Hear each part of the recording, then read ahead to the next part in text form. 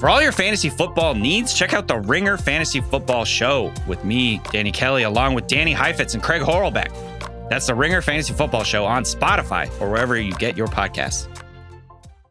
On April 3rd, the Walt Disney Company will be hosting its annual meeting of shareholders, and we need you all to vote for your board. It's important you vote only for Disney's 12 nominees using the white proxy card. Do not vote for the Trian Group or Blackwell's nominees. Learn more at votedisney.com. This episode is brought to you by UGG.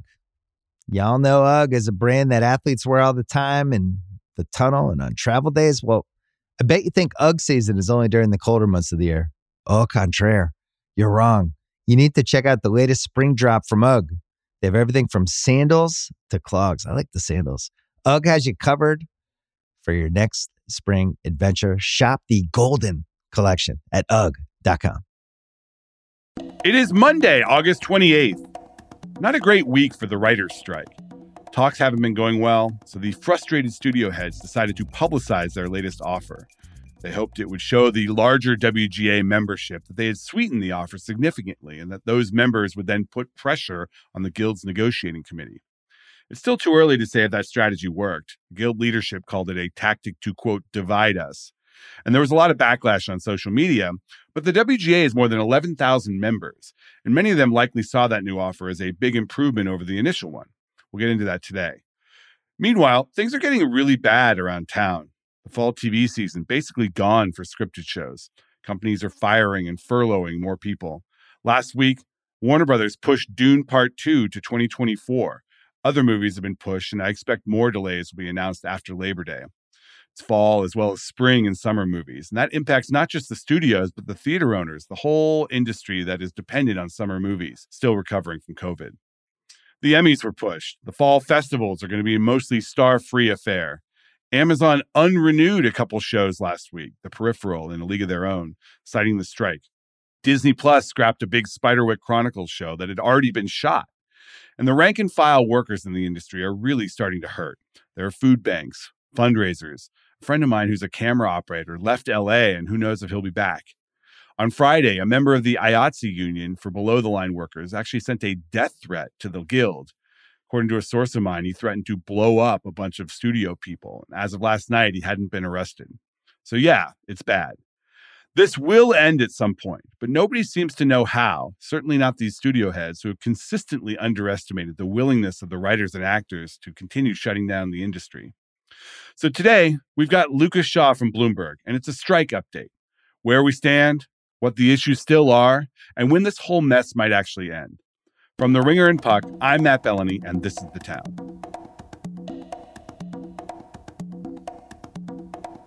All right, we are here with Lucas Shaw of Bloomberg. Lucas, welcome back. Great to be here, fresh off a weekend in Long Beach.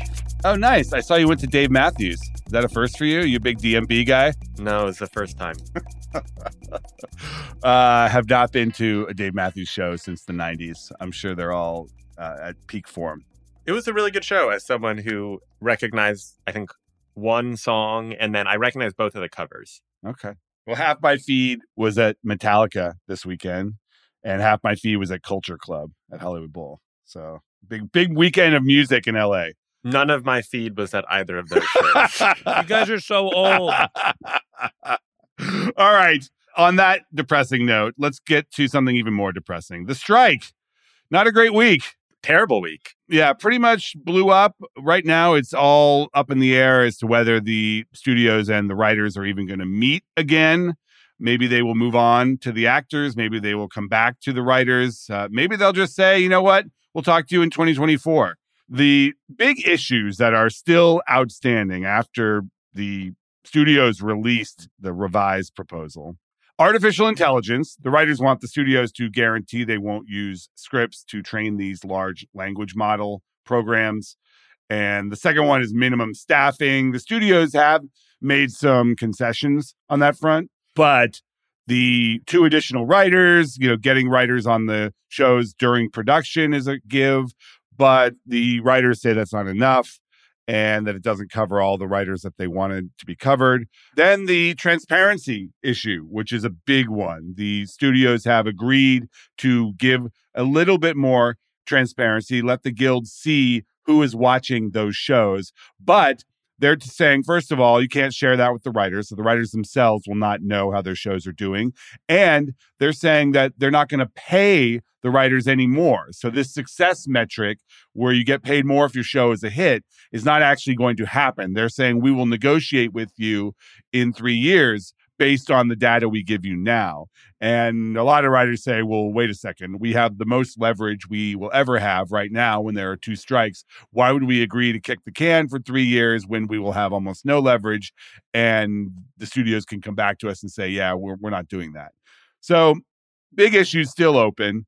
I want your take on whether, first of all, the decision to release the proposal is backfiring, not backfiring. How do you see that playing out so far? If you trust social media, which we don't, we do not. It's backfiring, right? You have a lot of writers piling on. I'm not sure, right? Like the goal was, I think, to kind of divide and conquer. Even though the studios won't quite say it that way, they wanted to put this out there and have a lot of members of the guild say, this seems pretty reasonable, and put pressure on their leadership to negotiate and give on some of the issues. And that hasn't happened. That's not a secret, though. That's how guild negotiations, union negotiations work. I mean, that they did that in 2007, 2008, where at a certain point, the high-earning showrunners were like, guys, enough's enough. Let's get a deal done. And I think that the studios were frustrated that they thought they made this great offer with a bunch of concessions and nobody was seeing it because all the information to the membership was coming through this intermediary, the negotiating committee. Question is whether that circumvents labor law. There's been some media coverage of whether going directly to the press, and i.e. reaching the membership, is circumventing the designated leaders of the negotiation. I'm not sure. I talked to one lawyer who said, I don't know about that in this situation. It's not a great look, but the impact may have been that, yeah, these 11,000 members are at least getting to see what is on the table. I'm not a legal expert. Why would that be illegal to release the terms? Because National Labor Relations Board regulations say that when a guild or a union designates representatives to negotiate on its behalf, you have to deal with those representatives. You cannot circumvent them and try to go to others in the guild to try to make a deal there. Even though they've done this before and it wasn't deemed illegal then, what's different? Well, I don't know that it was even challenged then. Right. But there have been some legal experts that have been quoted in the media saying this could potentially be a violation of these rules. I don't know the answer to that. I know that it's been raised. And again, it's happened in the past, and the studios have dozens of labor lawyers that they are consulting before they do anything. So I got to feel at least they felt confident in doing this, or they figure that the guild wouldn't challenge them, but who knows? But I don't know the answer on whether it ultimately backfires. And I don't think that's knowable right now. I mean, if the goal is to play the long game here and to at least have this churning out there in the waters, we do know, I know the guild does not want us to say this, but we do know there is dissent amongst these writers. There are a lot of writers who feel, especially on the minimum staffing issue, we've talked about this, that is not the hill to die on, that, it should be the discretion of the individual showrunner, not a mandate from the guild. It is pretty crazy that the studios have basically said, you guys decide. And that's not okay. No, because they feel that in practice, that there would be pressure put on these writers, especially first-time showrunners, where the studio executive says, yeah, you can have that if you want. However, the budget needs to be here, so you're going to have to cut elsewhere. And my position on that is that stuff happens anyways, and that if it's in the discretion of the showrunner, and that is in the guild agreement, that the showrunner will be able to stand up for him or herself and say, no, I want this. But that's not good enough for the guild. And there are a lot of showrunners out there who, are afraid to say that publicly, but say it in private to people like you and me, or to their peers, that they don't want that. Now, we should say that 97% of the guild voted for the agenda that included minimum staffing. So certainly that's a big endorsement of what the negotiating committee is doing. But I think by releasing this and letting the writers see that the studios have come down on some of these issues for minimum staffing and have agreed to putting writers on productions, that will ultimately weaken the resolve. Not sure that's going to happen, though. Wait. So you do or don't think it's going to weaken Resolve? I don't know. I think it's way too early to make this pronouncement like some in the media have, that it's a total backlash and that it fell flat. I mean, you can't say that. You don't know. It's just based on the loudest voices on social media, which you and I know are not representative necessarily of the entire guild. Yeah. The second one is this AI counter, which is a complicated issue because there are many out there. My colleague at Puck, Jonathan Handel, wrote about how the danger in the studio proposal is that it would allow the studios to train AI programs on WGA members' scripts and potentially make movies based on those scripts without writers at all. It does protect writers from getting paid and having a writer on a script or a writer on a movie, but it could open the door to movies themselves being copyrightable, even if they are based on computer-generated scripts. And that is not what the Guild wants. Yeah, it's funny. I felt like the studios met the guilds on a lot of their AI issues. And that one of training models on scripts is sort of a holdout. But it's a tricky one because the studios own the scripts. And these models are already training on stuff that's on the internet. Yeah. And so I just don't feel like that's the one to fight over. Yeah, but it's just it's so tough because nobody knows. And yes, you're right. They have already agreed that you have to have an author on a script. One of the big concerns is that a screenwriter gets paid less if it's an adaptation, if it's not their original idea. And so you can insure against that and make sure that also the human gets all the credit for payment, for awards, for all that stuff. And a lot of what's happening with AI right now is sort of people are consulting the models, but they're not writing scripts or anything. And you're not going to outlaw people from just like going to the internet for ideas. Well, it's even unclear whether letting an AI program scoop up and digest all of this copyrighted material is even a violation. My other colleague at Puck, Eric Gardner, has written about that. And I've asked the question, why are the studios not suing these language programs and these AI companies for using their copyrighted materials to produce models?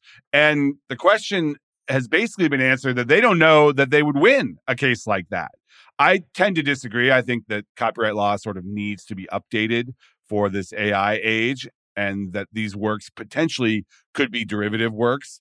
If you are asking a model to create the social network, but about Elon Musk, necessarily the social network is being infringed if it's using that. But it's not clear, and there are some conflicting decisions out there. So there's so much of a gray area here that I understand why the Guild is nervous. Of course you understand why they're nervous. For one, as you point out, nobody knows what the legal theory is around artificial intelligence. There have been a bunch of different court cases. There are going to be a bunch more. Who has to pay for what? We assume that eventually these companies with big models will essentially have to license copyrighted material from owners of different media. But is that going to apply to news? Is that going to apply to photos? Is that going to apply to scripts? Is it going to apply to music, video? How that all works is uncertain. And you want to ask for extra protections to guard against yourself. I mean, that's why AI, I think, has proven to be such a tricky issue, is like nobody knows. Nobody can see into the future, right? It's not even like streaming where you like kind of know how it works. It's just a question of how big it gets. AI, we're not even sure how it works, or how it will work in the case of film and television. And so you have studios that are trying to create kind of flexibility and optionality, and writers that want protections. And it's very hard to bridge that gap. This episode is brought to you by ZipRecruiter. Daylight saving time is back. Wait, wasn't that a movie from 2009? Okay. Anyway, I do love more hours of daylight. But if you're hiring, it really doesn't matter. Because even though it may feel as if your day is longer, it won't help you find qualified candidates any sooner. There's only one way to do that: ZipRecruiter. Once you post your job, ZipRecruiter sends it to 100+ job sites and then uses smart technology to find people with the skills and experience to match the position. So spring forward with ZipRecruiter. 4 out of 5 employers get a quality candidate within the first day. Try it for free at ZipRecruiter.com/town. Tap the banner to learn more. This episode is brought to you by Empower. You got money questions like, can I retire early? What are my best savings options? Can I afford to pay for my kids' education? Luckily, Empower has all the answers. With Empower's real-time dashboard and real live conversations, you get clarity on your real life financial goals. So join 18 million Americans and empower what's next. Start today at empower.com. Tap the banner or visit this episode's page to learn more. Sponsored by Empower, not an endorsement or statement of satisfaction by a client. The transparency issue is a fascinating one. And this one, I think, is the one for the writers to die on the hill on. Because what the studios have offered, and you've written about this, is that they want to give information on who's watching shows over to the Guild, which will be required to keep it in confidence privately. And they will be allowed to come up with a proposal that will then create a success-based residual in the next negotiation, not this one.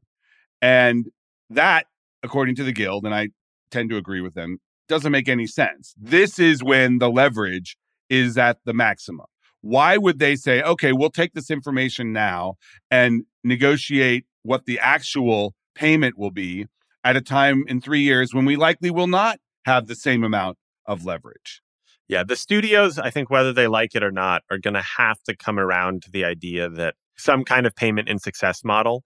Obviously, their resistance to it is that they're overpaying upfront to buy out those rights. And so there's some compromise maybe where they can figure out a way to pay a little bit less upfront, but create more incentive models. The funny thing is, if you talk to people at the studios, they say, if we want to go back to like just paying in success, that's great because we'll save money because we'll only pay like the 15% of shows that are successes or whatever. But nobody's figured out how to make that work. No, and then Ken Ziffrin did a talk a couple weeks ago where he said his clients prefer the buyout model, prefer getting paid up front for the most part and not getting the success model on the back end, because for most of them, the doubles are fine. They don't need the home runs. This one is the trickiest one because it's very hard to rein in costs or convince people, oh, you've been getting paid this up front, now you're going to get paid less, even if you're telling them you're going to make more in the end. I think we all agree that some kind of incentive alignment with payment and success makes sense. Well, they want both. Yeah, I mean, the Guild wants both. The Guild wants both. Sure. They want to keep the cost. Of course, who doesn't want to get paid more? But one thing you reported that I thought was interesting, I'm going to challenge you a little bit on this, is you said that Netflix and Ted Sarandos, the co-CEO, has been willing to say yes to what the Guilds want. And that it's some of the others that have pushed back. And then you had a line in your Bloomberg report that said Netflix is one of the companies least interested in a protracted stoppage. It needs to add millions of customers every quarter, and it can only do that if it has new shows. Is that true? I think Netflix is still the best positioned to ride this out. And that when you count in the fact that there is now no fall season for these broadcast networks, there is a seriously in jeopardy summer movie season and spring and summer movie season because these films are not able to be finished. And the summer movies are the province of the traditional studios, not Netflix. If you say, okay, who benefits if there is no summer movie season? It would probably be streaming. And who benefits among the streamers? Probably Netflix. I still think that Netflix is best positioned here to ride this out. And you're saying that they are the most incentivized to make a deal. Well, I don't think those are mutually exclusive. So if there's this narrative that took hold in the first couple of weeks of the strike, where a lot of people were saying Netflix was the lone holdout, and that was utter horseshit. It wasn't true. Well, people still call it the Netflix strike. This is a strike over the Netflix model. 100%. And that's totally fair, right? Like Netflix created a model that has led to this dispute. But Netflix, from a negotiating perspective, was not the one company saying, guys, we can't do a deal. Now, they are better positioned than a lot of their peers because they bank more in advance, because a lot of their programming is international, because they don't rely on movie theaters, all of those things. But what I was trying to say is not that they are weak, but that they're not, as a company, they're not interested in having a long strike, because Netflix, if you remember, is just a year removed from like the sky is falling, right? You know, they're not growing, the stock price has fallen off a cliff, and their whole mission is to get back to growing at a steady clip and convince Wall Street that there's a lot of room to grow in the future. If they can't make new shows, they're going to face the same crunch of lack of product next year as everyone else. Everyone will have a slightly different flavor, but they'll have that.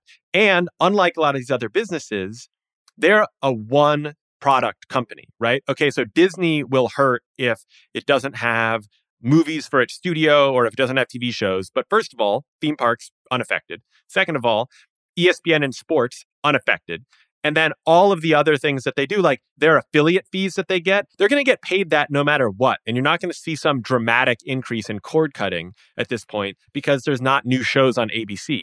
Oh, well, that's arguable. And the ad rates, they will be able to charge less if they don't have new programming.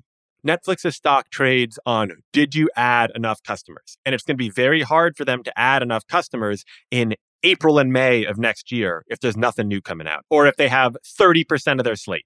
I agree with that. I just think that Netflix has other levers, like you mentioned, the international stuff, or they just put Suits on all the time, the All Suits network.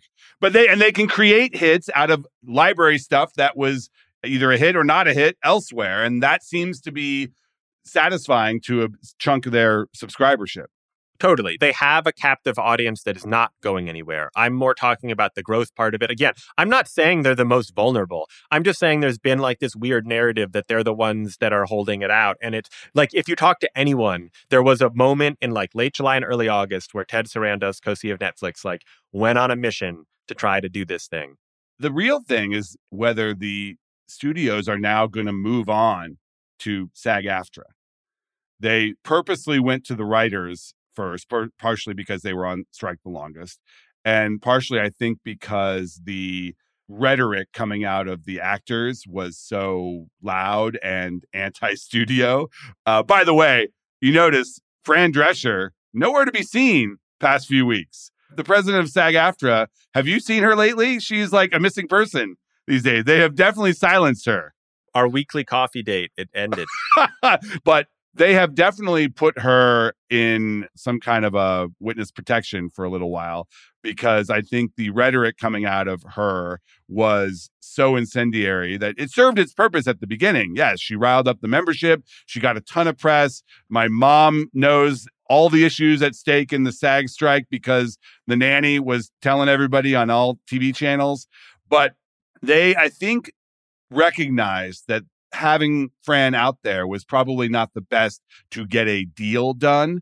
And I wonder now if the actors are going to be the next target of the studios now that they can't really seem to go anywhere with the writers. Do you think that after the studios fail with the writers, that the actors are going to be more amenable to a deal? Or will they sit there saying, they failed here, they're now coming to us, but right, sloppy seconds. Yeah. Yeah, I don't know the answer to that. I mean, there are different issues at play for both of these guilds, and they could say, okay, let's talk, but just know we are not going to give in places where the writers have drawn a line in the sand. The actor proposal on transparency is actually more aggressive than the writers. They want 2% of revenue. That is one where I would bet any member of that guild a lot of money that they don't end up getting 2% of streaming revenue. Well, it's so hard to calculate that. We've gone over this on the show, and using a third-party measurement service like Parrot Analytics, which doesn't even measure viewership at all. Consumption. Well, no, they have a consumption metric within their demand metric, but it is not entirely consumption, and it's out of the control of the companies. Why would they pay a percentage of revenue based on a third-party metric that doesn't even accurately portray who's watching? So that, I think you're right, it will never happen. But some kind of a version. Some version of payment and success, as we said. The studios have to figure this out. I just wonder if strategically it makes sense to do that, or if, like you said, the actors will be like, okay, well, yeah, fine, we'll talk to you, but we're not going to be easier than the guild you just threw up your hands on. The studios had assumed coming into this, I think, that the actors would be the more reasonable or the easier party to do a deal with.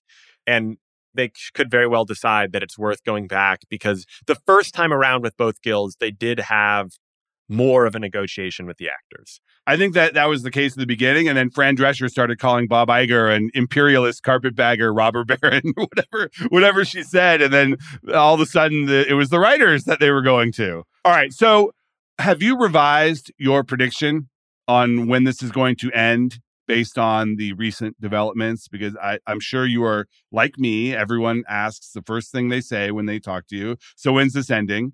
And I have stuck to my mid-September, late September end of the strike since pretty much the beginning. I thought after Labor Day, they would come to their senses and all do a deal that makes this work. I am now officially moving my prediction into October. Big move. The line has shifted. I think this week was really bad. And after Labor Day, the studios are going to start delaying movies. They're going to essentially start writing off the rest of the year. What about you? Are you moving your prediction? Whenever people ask me that, the two things I say are, I have no idea, but I predicted mid-October at the beginning, and so I'm just going to stick with that. And so I'll stick with it for now, because I would like to be optimistic and believe that there will be reason and people will see a benefit in getting the deal done. It's probably now a little bit soon for both to get resolved, but I'm not ready to contemplate the world that some are, that this will drag into 2024. It's getting bad. Like, people getting fired. They have no income. There's food banks now. Like, it's getting really bad. Yeah, it is not pretty. This is going to be a really uplifting episode for everyone. I did get a couple of notes after my newsletter yesterday saying I'm depressed. Although I think most of those people were probably depressed about this before that. Yeah, so. That's not our fault. This is depressing shit, man. Craig asked us if there was any good news in the industry, and I'm like, oh, live music.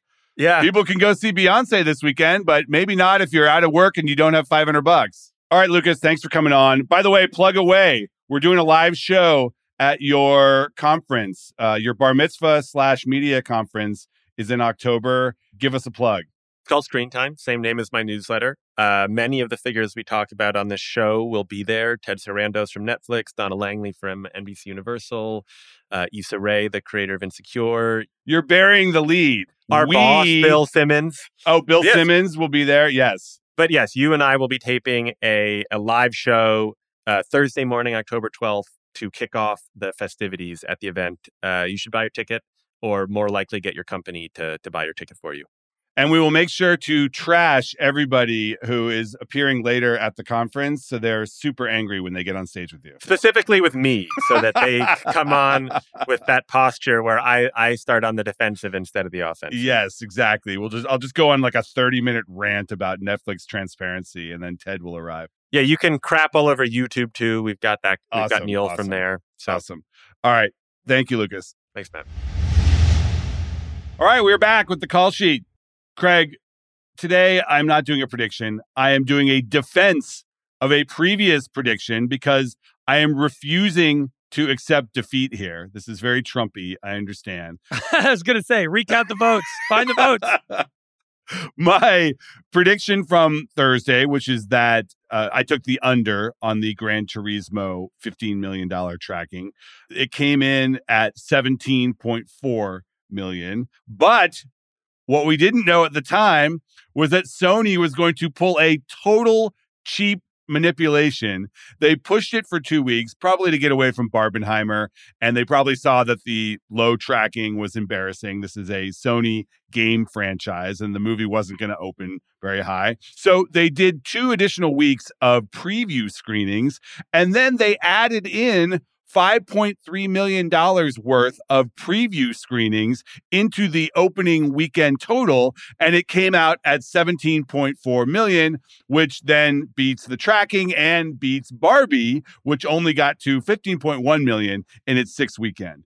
I highlighted this in my newsletter for Puck last night, and then today Warner Brothers basically called out Sony and was like, no, Barbie is the actual winner. You cannot put 5 weeks of previews into a number for the weekend. The traditional is you can put Thursday night previews, and sometimes you can stretch it for the full week. Studios have done that. They did it on Mission Impossible, a bunch of others.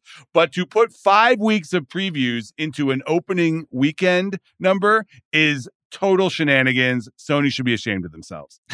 Wow. So you call BS. They grease the wheels here. They put their finger on the scale. Only people in Hollywood care about this, but the number one movie at the box office is a big deal. I guarantee you we will see commercials this week from Sony touting Gran Turismo as the number one movie in America. They can go to the leadership in Japan and say, listen, we took your game franchise and we turned it into a number one movie.